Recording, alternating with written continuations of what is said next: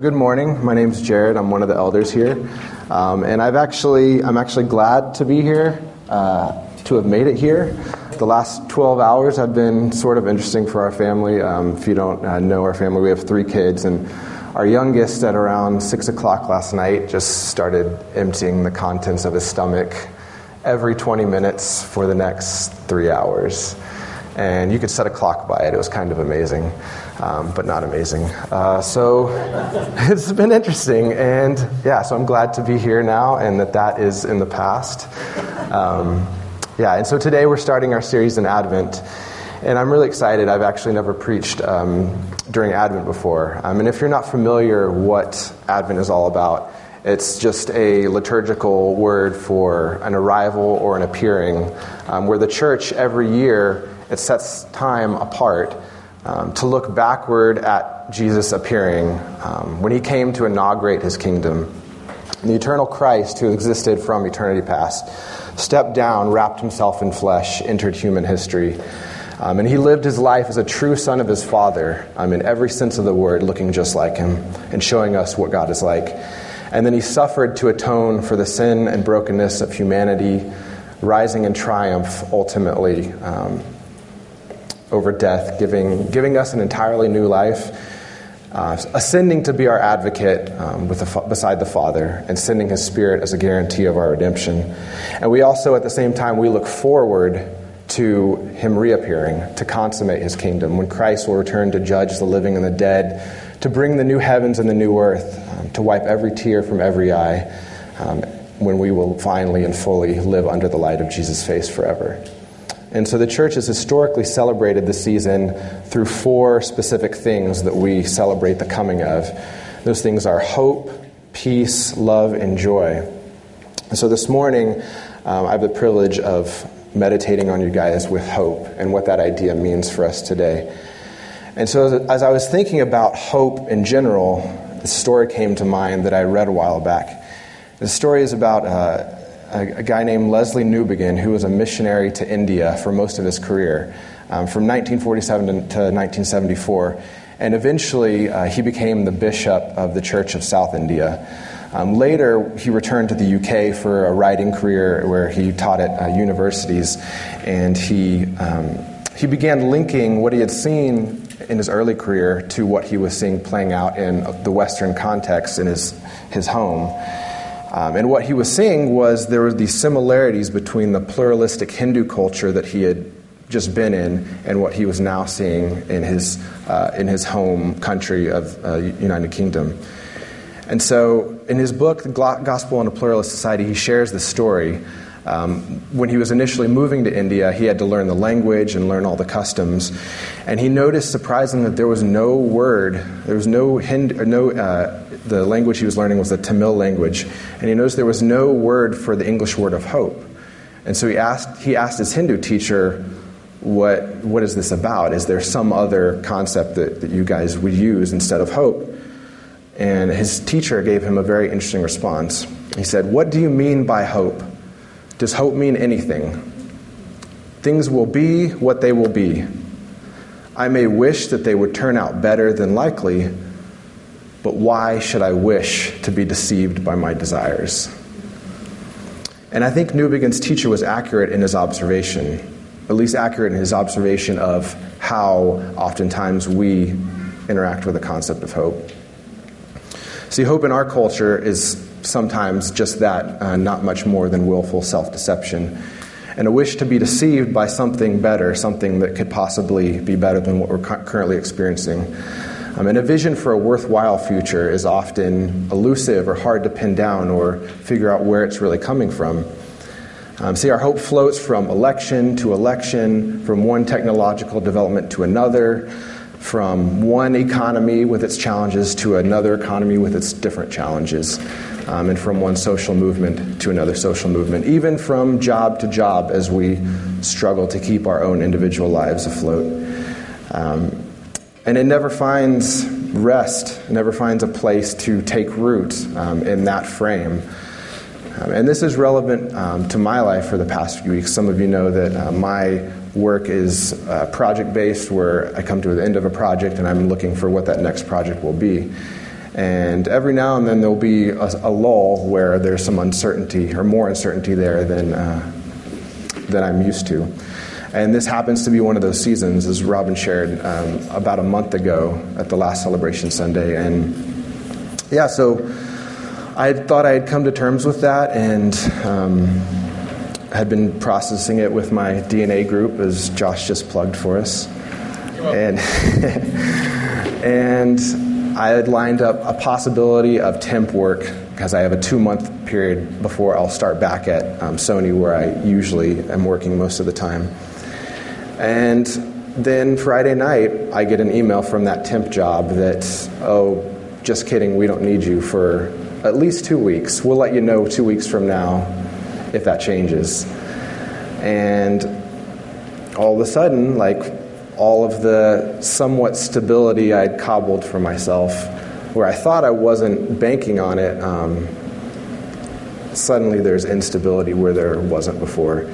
And there's the fear of hopelessness where there wasn't before.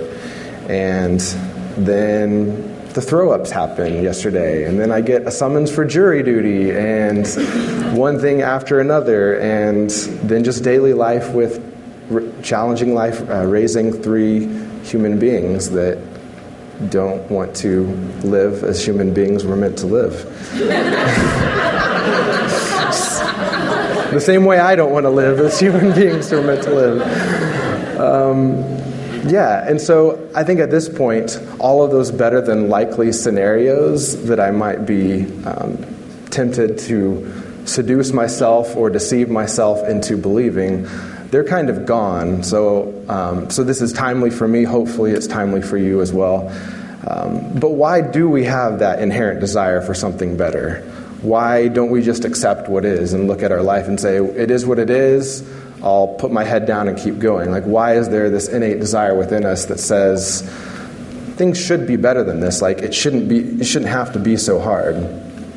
And there's a philosopher named Charles Taylor who's done some groundbreaking work where he actually he looked at culture and saw how in years past we would say that desire for something better, it's rooted in the transcendent belief that we have a creator, we have a redeemer who entered human history to restore us and to reveal his love for us.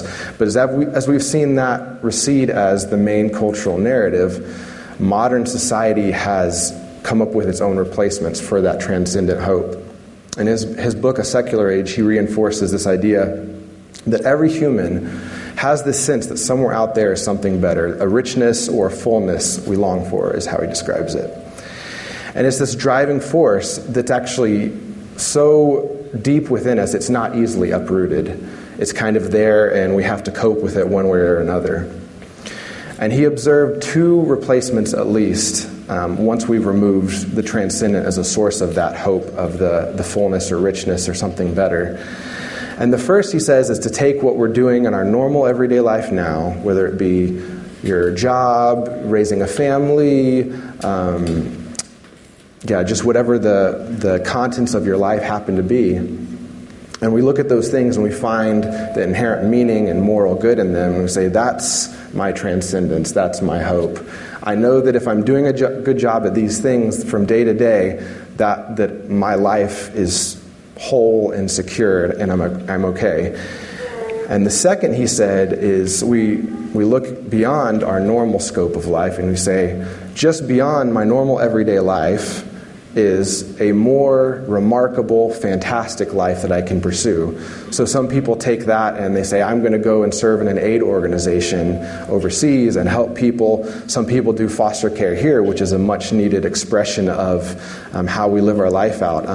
Or we do adoption or social justice missions, all of these things where we add these things to our life to give us hope and to be a part of something bigger.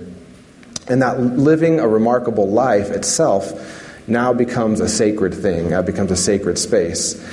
And please don't mishear me this morning. I'm not casting shade on any of those things of saying they're not valuable. These are amazing things that we could and should join God in doing as his life plays out in the world today. And that is a part of the new life that we're called into. but they're insufficient sources of hope. We can't bank our heart's desires on them. We can't look to them when we're suffering. They're expressions of a hope, not a source of hope. And so Taylor identifies this way of locating our source of hope as what he calls horizontal transcendence, where we take natural everyday activity or even somewhat remarkable and supernatural activity like bringing a child into our home for foster care, and we make it a supernatural hope that we try to draw daily power and sustainability from. And we have religious expressions of this too within the church. This is not a purely non-church thing to do. Have you ever found your sense of hope rising or falling with how your MC is doing, how well the mission is going, how connected you are as a family with the people in your MC, how well you're serving maybe? Maybe it's how your spiritual practices are going, and when you feel distant from God, suddenly your hope goes out the window. And so we have to ask, are these methodologies, are they sufficient to sustain our hope? When death and disease and decay threaten to vanquish hope, and is this the best we can do, this wishful self-deception where we then try to pursue this something better out there, possibly by a different source of hope? Is that sufficient? And I'll concede that Christians do this as much as anybody else. We take the hope of the gospel, we force it into the natural world, and we make it this package deal that we can somehow check a box and know whether or not our hope is still secure. See, this is the same thing as what Paul talks about when he talks about hope for this life only. But is that what we're celebrating this morning? Is that conception of hope what we're celebrating? See, I think Peter offers us an entirely different view. If you'll read with me this morning in 1 Peter chapter 1, verses 3 through 9. He says, "Blessed be the God and Father of our Lord Jesus Christ. Because of his great mercy, he has given us new birth into a living hope through the resurrection of Jesus Christ from the dead, and into inheritance that is imperishable, undefiled, and unfading, kept in heaven for you. You are being guarded by God's power through faith for a salvation that is ready to be revealed in the last time. You rejoice in this, even though now, for a short time, if necessary, you suffer grief in various trials, so that the proven character of your faith, more valuable than gold, which though perishable is refined by fire, may result in praise, glory, and honor at the revelation of Jesus Christ. Though you have not seen him, you love him. And though not seeing him now, you believe in him, and you rejoice with inexpressible and glorious joy, because you are receiving the goal of your faith, the salvation of your souls." This is God's word. Father, I pray that as we dig into your word this morning, that you would bring hope where there was none before, that you would shine the light of your gospel in our hearts, that the dawn of hope, that your morning star would rise in our hearts this morning, that you would illuminate the dark places, the hopeless places, the places where we're maybe cobbling together our own sources of hope, the places where we're deceiving ourselves and not engaging you as a source of our hope. I pray that you would do that work, Holy Spirit, in our hearts to bring these things to remembrance and to reestablish yourself as the ruler and Lord of our lives. In Jesus' name I pray. Amen. So, what is different about that picture of hope than what we were talking about before? There are a few things that I want to draw out this morning. The first is that it's different in its nature. And verse 3 starts out saying, "He has given us new birth into a living hope through the resurrection of Jesus Christ from the dead." See, the strange thing about the nature of Christian hope is that it's living. And there are two specific implications of it being living. One is that of its source, and two is that of its timing. And so the source of this living hope is not a philosophy.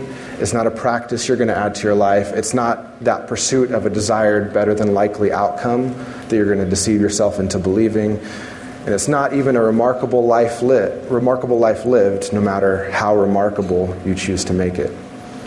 Peter traces the source of that living hope directly to Jesus Christ's resurrection from the dead, as if to say, if Jesus isn't living now, then neither is our hope. But because he rose from death, our ever-living hope is now secure in him. And it's secure not based even on our acceptance of that hope, not even on the time that becomes, you become aware of that, or that becomes attractive to you. It became secure at the moment that breath filled his lungs, his heart started pumping, and he rolled the stone away. And so this is remarkable, especially considering who Peter's writing to. See, in the Greco-Roman world, the prevalent philosophy had concluded the despair of this life is followed only by the unending night of death. And they rightly concluded that the primary impediment to existential hope in the present and lasting hope in the future would be the finality that death seems to bring. And this fatalism is true in our culture as well. No matter how we distract ourselves or try to deceive ourselves with other sources of hope. And maybe you, like me, have heard coworkers half jokingly, half taking themselves seriously, sort of impose or propose this idea that maybe it's no longer just to have children in this world. Maybe the world has become so dark that we should just realize that we'd be doing them a favor by never walking down that road. I think that's a constant theme in the background as we look out at the darkness that we're confronted with sometimes. And even our horizontal transcendence projects can be plagued by that dread of death that they can't overcome. Even the most remarkable, best life lived ultimately has the same conclusion. And against that backdrop, Peter heralds that our hope is living because Jesus is alive and death is overturned. And so what was final is no longer final. What was the final authority, what once was the final verdict, has been overturned. And the second implication of it being living is that it's distinct in its timing. This hope is living now because Jesus Christ has already risen, and it lasts into the future because he lives forevermore. The timing of that hope is neither past, present, nor future. It's ever present. And we conceive hope only in relation to Jesus' future return, we end up missing a massive piece of this. And that's not what we see here at all. So what we see here is Peter saying that the moment Jesus rose, hope entered a hopeless world. And this may, for some of you, seem like theological. We can say, like, Jesus is our hope. Why do we have to pinpoint it on the resurrection, the incarnation, the ascension, his future return? Why does that really matter? Jesus himself is our hope. But I think it does have massive implications because if you, like me, have ever sat with grieving friends, you may have heard similar things. Insistence that life is bleak and death will reign until Jesus returns. That we have no hope now until Jesus returns. That it's just going to be what it is. It is what it is until Jesus returns. But that's not what Peter's saying at all. Not even close. He's saying because Jesus rose from death, you have hope now and you have hope forever.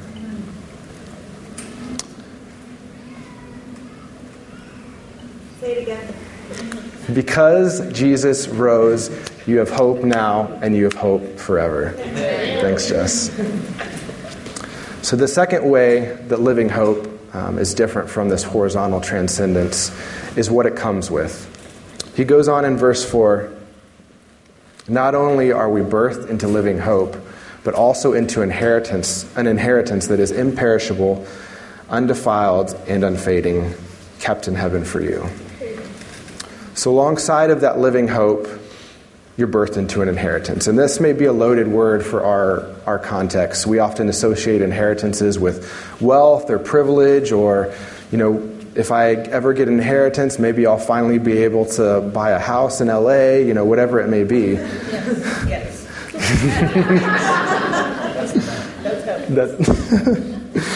But the emphasis here is slightly different. It includes that, but it's more. It's Peter. Who Peter's writing to is the exiles. It's the diaspora of Christians in Asia Minor, who many of them were the same Christians who were there at Pentecost when Peter preached that sermon. The Holy Spirit fell, they spoke in tongues, and they were sent out to their various lands to preach the gospel. And these are those same people who have now been displaced by Roman colonization, by a number of different things, possibly cut off by the beginnings of persecution from their families and social structures. And they've been alienated possibly completely from the inheritance that would have been theirs in their family of origin. And so it's this overall loss of security that he's speaking directly to, which maybe you can relate to being out in LA. I don't know how you got here, what your family past is, but maybe there is some of that question mark around the idea of security and where it will come from, where it will be. And in that frame, what better news is there than a guaranteed inheritance that cannot be taken away? And he unpacks this inheritance as imperishable because death and decay cannot touch it. Undefiled because nothing we or anyone else does can stain or ruin it. Nothing we do can make us unworthy of receiving it. Unfading because it will never slip away from us. Time cannot touch it. See, friends, don't we long for that kind of security? For freedom from death, ruin, and loss? That's what accomplishes our living hope. That's what accompanies it. Does horizontal transcendence come with anything close as a guarantee? No, it cannot. And finally, living hope is distinguished by where it leads us and how it sustains us. He goes on in verse 5, "You are being guarded by God's power through faith for a salvation that is ready to be revealed in the last time. You rejoice in this, even though now, for a short time, if necessary, you suffer grief in various trials, so that the proven character of your faith, more valuable than gold, which though perishable is refined by fire, may result in praise, glory, and honor at the revelation of Jesus Christ." See, faith which manifests in us trusting Jesus because of his resurrection is actually God's power actively guarding you to salvation. It's not something that you're able to hold on to day by day. It's God's power at work within you. This power enables rejoicing. This power manifests as living hope. Hope that overrules grief. Hope that refines, proves, preserves, and sustains us through the fires of life, whatever they may be. Hope that reveals trials as momentary by the sheer weight and longevity it affects on your soul. It's transformative in every way. If you remember our original dilemma, it was, can this self-deceptive hope and these projects of horizontal transcendence, can they actually sustain us? Can they actually bring us through those fires of life? Can they guard our hearts? Can they guard our souls to salvation? Can they save us in any function of the word in the present or in the future? Do they have the resources to handle grief and suffering? Where do they lead? What do they ultimately result in? We would have to agree with the Greeks that despair in life is followed only by an unending night of death in that frame. Or to quote Sophocles even more poignantly and somewhat harshly, that it is best not to be born at all and second best to die at birth. And I think that's what our coworkers are getting at with those sort of jokes of black comedy of the injustice of having kids in this world. They're tapping into that finality of death that if we look at the world around us, we can't figure out how to overcome. But what does secured living hope result in? Living hope results in praise, glory, and honor at the revelation of Jesus Christ. See, praise, glory, and honor because like we like to sing this time of year, best Christmas song ever, in case you guys were wondering. You can fight me if you want, but one of my favorite Christmas songs says it this way: "Long lay the world in sin and error pining, till he appeared and the soul felt its worth." See, when Jesus appeared, we felt our worth to God. There was a quote, Eugene Peterson died a few weeks ago, and there's this quote from his funeral in the eulogy his son gave that was so amazing, where he said, My dad said every sermon he ever preached had the same final point. And it was, he whispered it in my ear when I was falling asleep at night. He told it to me over and over again throughout the years. And it was this. It was, God loves you. He is for you. He is coming after you. He is relentless. See, in a world starved for a sense of worth, maybe you've seen the posters plastered all over the walls walking down the street. There was literally a sign shop that I happened to be walking by the other day that had signs in the window for sale saying, "You are enough." And everything within me wants to run around and scribble, "Because of Jesus, you are enough," on all of those. So that someone somewhere might find a source for hope. So that someone somewhere might find something that could overrule the death playing out in their souls. At his final appearing, that worth that we felt at his initial appearing is fully revealed. Or as it says in Colossians, when Christ, who is your life, appears, then you also will appear with him in glory. Amen. That praise, glory, and honor is his, and his praise and glory and honor is ours. And this living hope results in rejoicing. Verse 8 says, though you have not seen him, you love him. Though not seeing him now, you believe in him, and you rejoice with inexpressible and glorious joy, because you are receiving the goal of your faith, the salvation of your souls. And to quote Edmund Clowney, that grace that already fills Christians with joy will be brought to them fully at the appearing of Jesus Christ. The Lord, whom they love but have not seen, they will see and adore, knowing well the doom and darkness from which they were delivered. The new people of God sing forth his praises.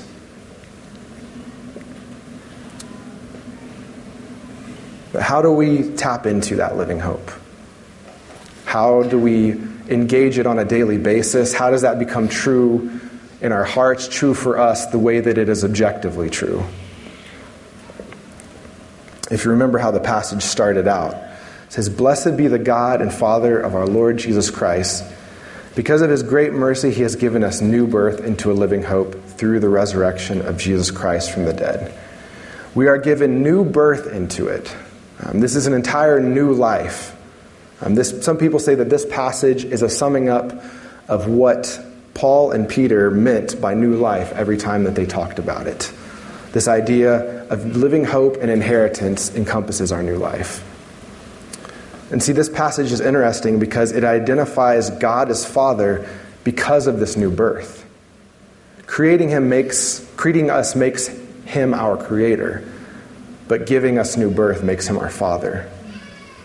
And as J.I. Packer put it, Father is the Christian name for God. No one else would dare to call God Father. And we actually don't tap into it ourselves. We must receive it. See, living hope comes only by his mercy. It's not a hope we can manufacture or wish into being. It's not an inheritance we can merit. It's offered freely on the basis of his great mercy. Will we unclench our fists this morning? Will we unhinge our hope from those projects of horizontal transcendence? Will we receive new life today by his mercy, not by our efforts? Will we anchor our life to his living hope that goes beyond the frame of death that seems to defeat all other hopes? Will you trust him for an inheritance and security that is everlasting? Will you let him guard you through the fires of life with faith that actually unlocks inexpressible joy and enables truly transcendent living? I'll end with this last quote from Newbegin.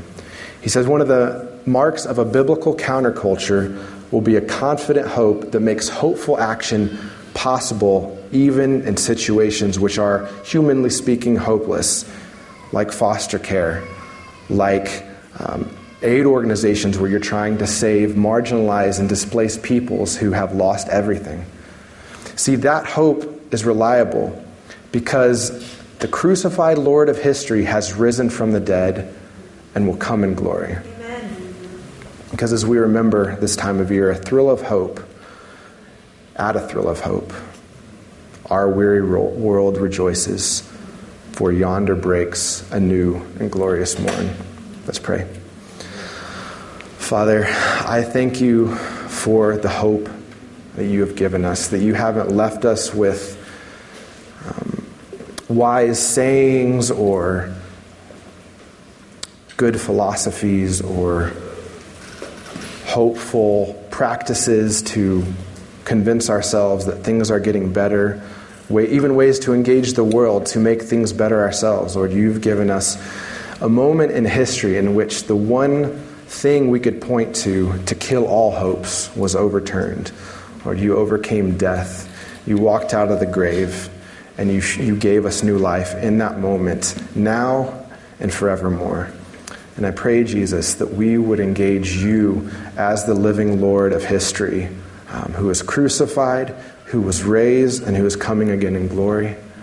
I pray that you inhabit our praises right now, that if anything that I just said was pricking at our hearts or trying to go deeper, that you would do that work, Holy Spirit, that you would walk us through the rooms of our heart with Jesus now, that you would bring healing, that you would bring hope, that you would bring freedom from the things, the false sources that are failing us daily, the ways that we're deceiving ourselves to get out of bed in the morning, and that you would give us real, true, lasting hope that goes beyond the frame of death, just as you did.